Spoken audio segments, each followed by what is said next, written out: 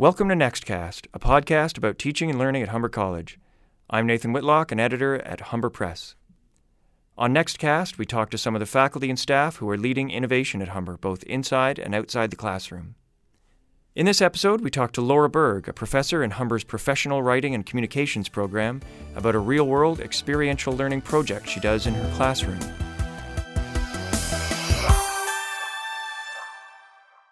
So welcome to Nextcast, Laura.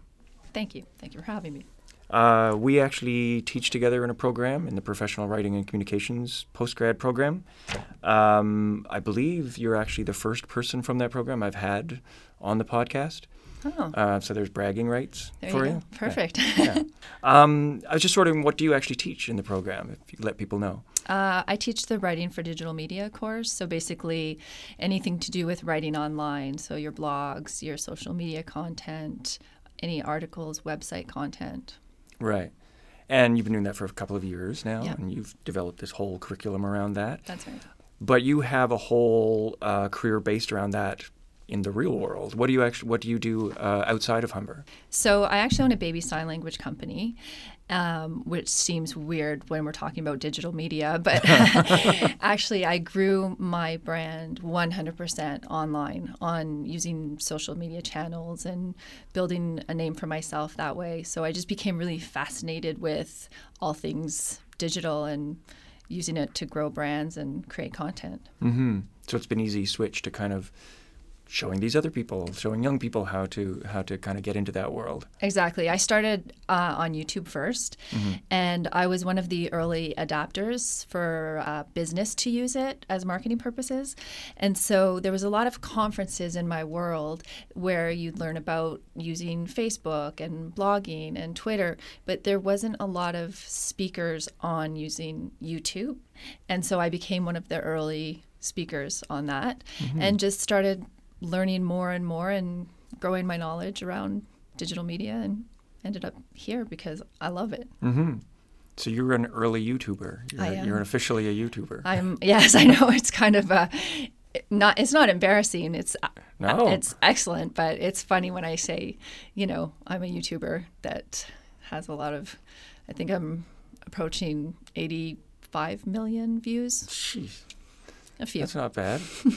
And with baby sign language, not like new shoes, and you're not unboxing things. No. And it's Yeah, exactly. it's I not mean, I ASMR grew. videos. Or Yeah, no, which they do get a lot of hits, but it's my channel grew over time. I think you have to change and adapt the way that social media does constantly.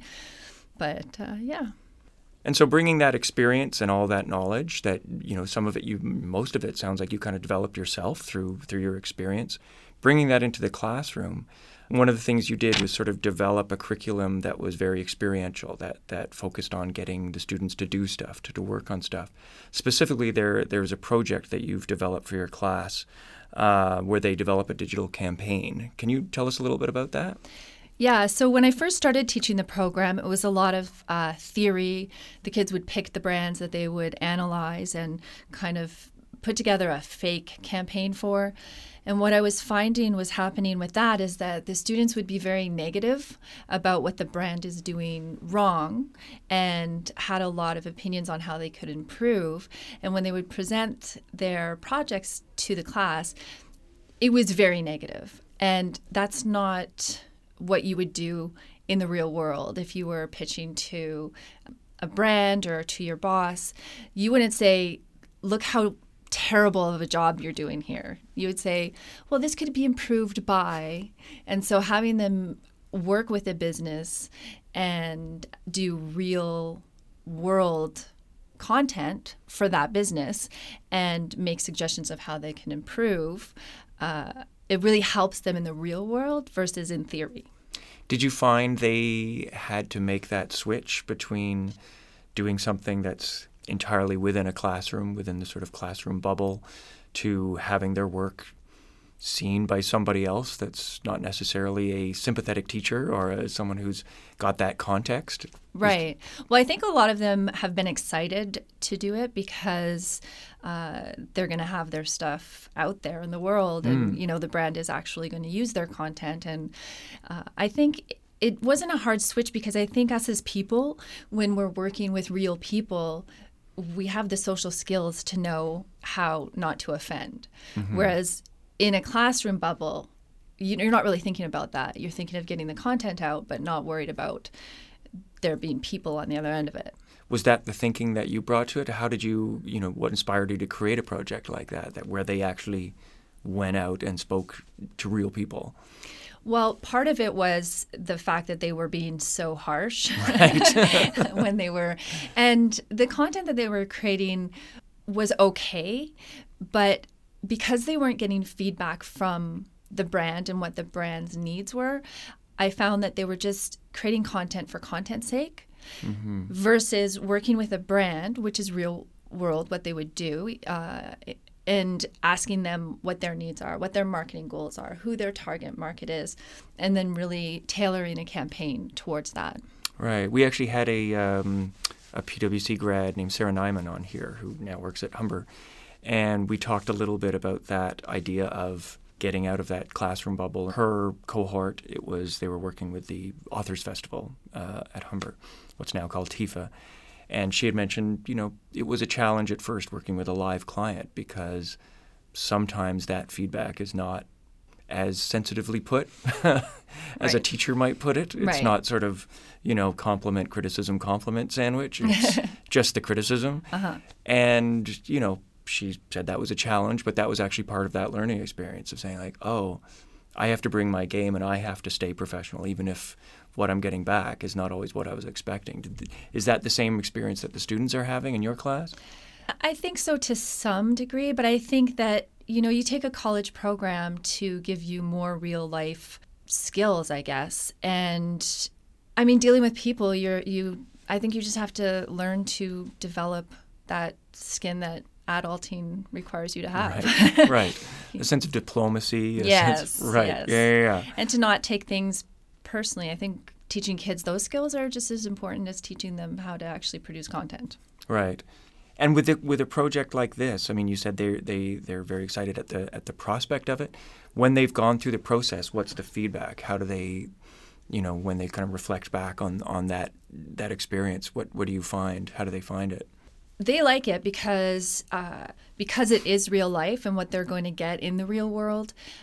They're not as intimidating when they go into their internships, let's say, because they've had that experience working with a brand. And then they also see the expectations that a brand would have. I think previously a lot of students went into the internships kind of being surprised at the amount of work that they had to do, whereas this really does help them see what is expected of them in a brand situation.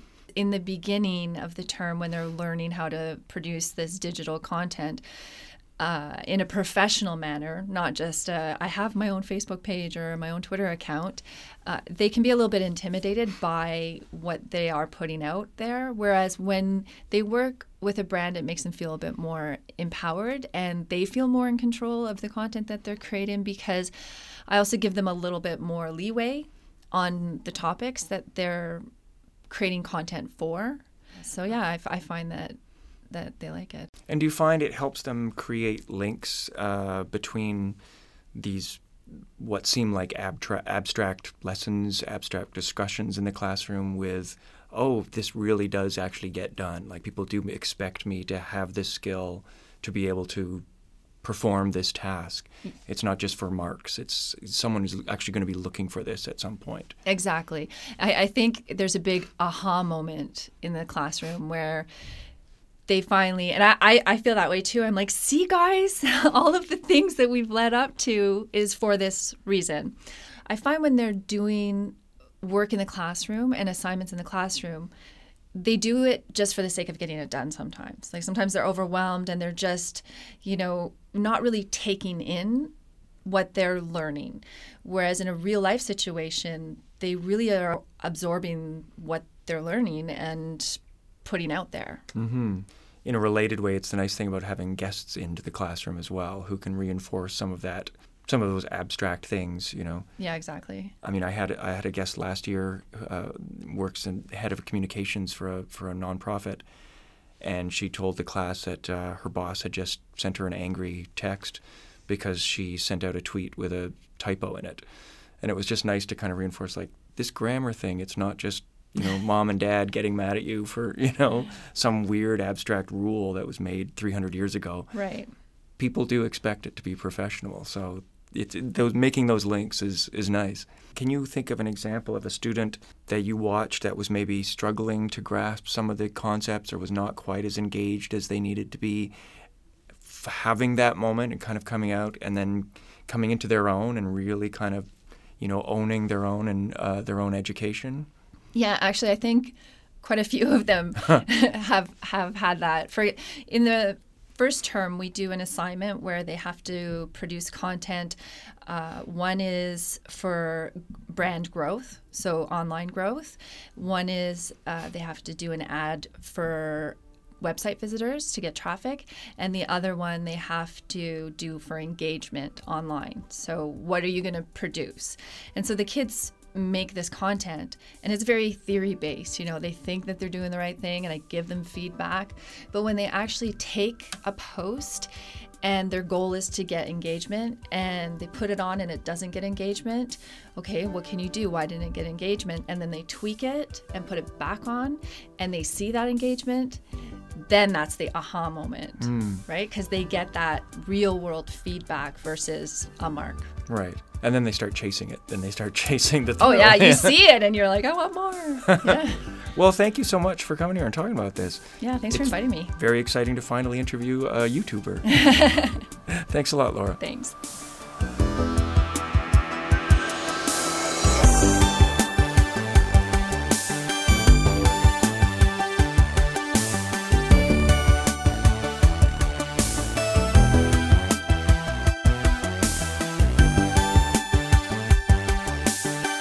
Nextcast is produced by Kristen Valois for Humber Press. To listen to previous episodes of Nextcast and to read issues of Next Magazine, go to humberpress.com. You can also find free downloadable transcripts of every Nextcast episode at humberpress.com. To suggest stories for future episodes of Nextcast or to just let us know what you think, email humberpress@humber.ca. That's humberpress, all one word, @humber.ca. Thanks, and see you next time. That is still not a pun.